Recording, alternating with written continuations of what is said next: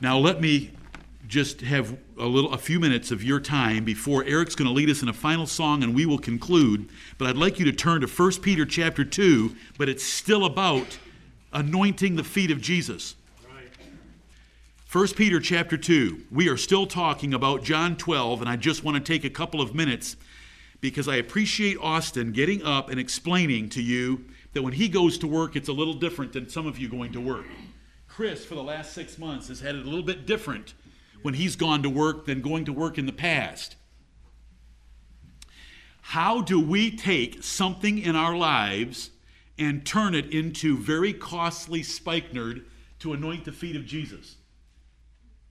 Now, I explained, and I did want to make that the main point of those first few verses of John 12, is how do we take what Mary did, and we can't duplicate exactly, but how do we take the lesson and apply it to our own lives, because Jesus still lives.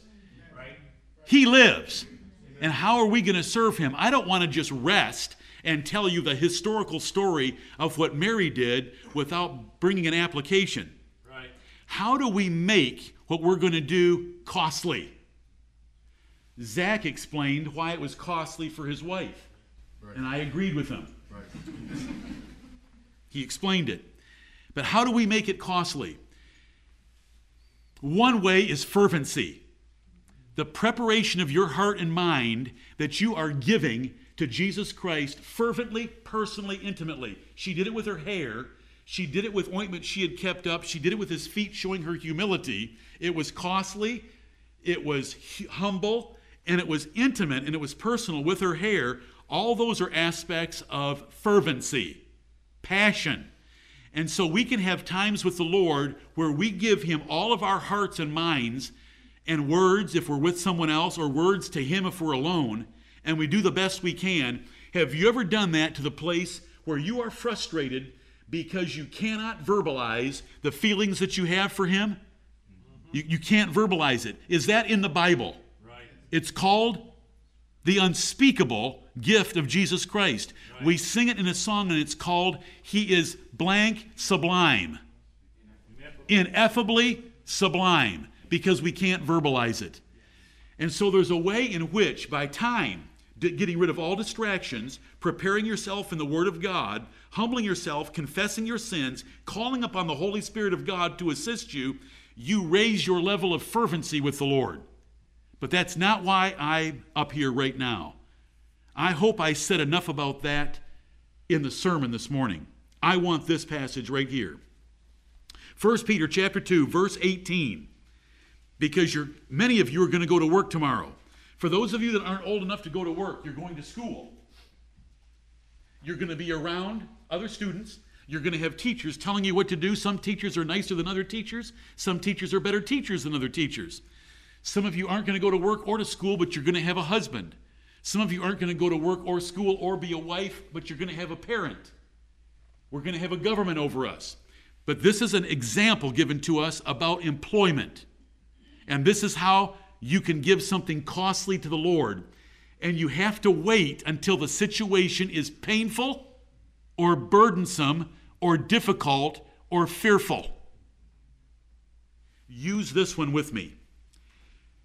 1 Peter 2:18. Servants, employees, students, wives, anyone. Servants is the one that's here. Be subject to your masters with all fear. Not only to the good and gentle, but also to the froward. Froward is obnoxious, wicked, difficult, odious, troublesome. Servants, you obey and submit to your masters or to your employers with all fear. Don't hold back. Give them everything you've got. Show them all respect. Not only if they're good and gentle to you, kind, flattering, encouraging, rewarding, keeping their words all the time, saying good things about you, shooting nice emails around the office about you, not to the good and not only to the good and gentle, but also to the froward, those that don't do those things. For this is thankworthy. Right. This is thankworthy. What Mary did, was it thankworthy? Jesus said a memorial will be set up for this woman, and it will be preached for 2,000 years in all languages because of what she's done to me. It was thankworthy. You can be thankworthy on the job tomorrow, but you need one thing to do it. Not fervency this time. A bad boss. A hard husband. A difficult situation. Extra burdens with a difficult employee. Inmates. This is thankworthy. A good and gentle master is a situation where you can't give the Lord 300 pence spikenard. You can't do it. You've been cut out. And none of us want to be cut out, do we? So we are looking forward and excited to dealing with our problems tomorrow, or our problems this afternoon, or the next day, or our difficulties, or the things that we fear, because only then, if we do them as unto the Lord, are we anointing the feet of Jesus with costly spikenard. If it's easy, you haven't done anything for the Lord, because it doesn't cost 300 pence. You haven't humbled yourself. You may have a difficult situation where you're going to have to choke down what you want to say, how you want to fight back and not do it. Mary went to the feet of Jesus. It's in the difficulty of what you have coming up. It's in the word of this is thankworthy if you have a difficult boss. This is thankworthy if a man for conscience toward God, you're doing it as unto Christ. That's your conscience toward God. Endure grief. Suffering wrongfully. So tomorrow, they may not lift you up and say, thank you so much for anointing my feet. They may kick you while you're down there. You're enduring grief, suffering wrongfully, but you're doing it out of conscience toward God, and you're doing it with the intent from today's preaching, from His word of John 12, to anoint the feet of Jesus Christ by taking it, and not taking it cheerfully, taking it eagerly, taking it as unto Him. For what glory is it? Did Mary get glory? Oh yes, a memorial. A glorious memorial. Matthew, Mark, John, twice in John. For what glory is it if, when ye be buffeted for your faults, ye shall take it patiently? But if, when ye do well and suffer for it, ye take it patiently, this is acceptable with God. You have anointed the feet of Jesus with something costly, and He accepts it, and a memorial is in heaven for you. And He will bless you on earth as well, because if I was to turn you to Colossians chapter 3 and the last 4 verses of it, it would tell you that you serve the Lord Christ when you're on the job, and you will receive His blessing. But if and when you do well and suffer for it, you take it patiently, this is acceptable with God. For even hereunto were ye called. This is what we are called to do as employees in the world, because Christ also suffered for us, leaving us an example that ye should follow His steps, who did no sin, neither was guile found in His mouth, who, when He was reviled, reviled not again. When He suffered, He threatened not, but committed Himself to Him that judgeth righteously. And then it goes on to describe Him dying on the cross for us.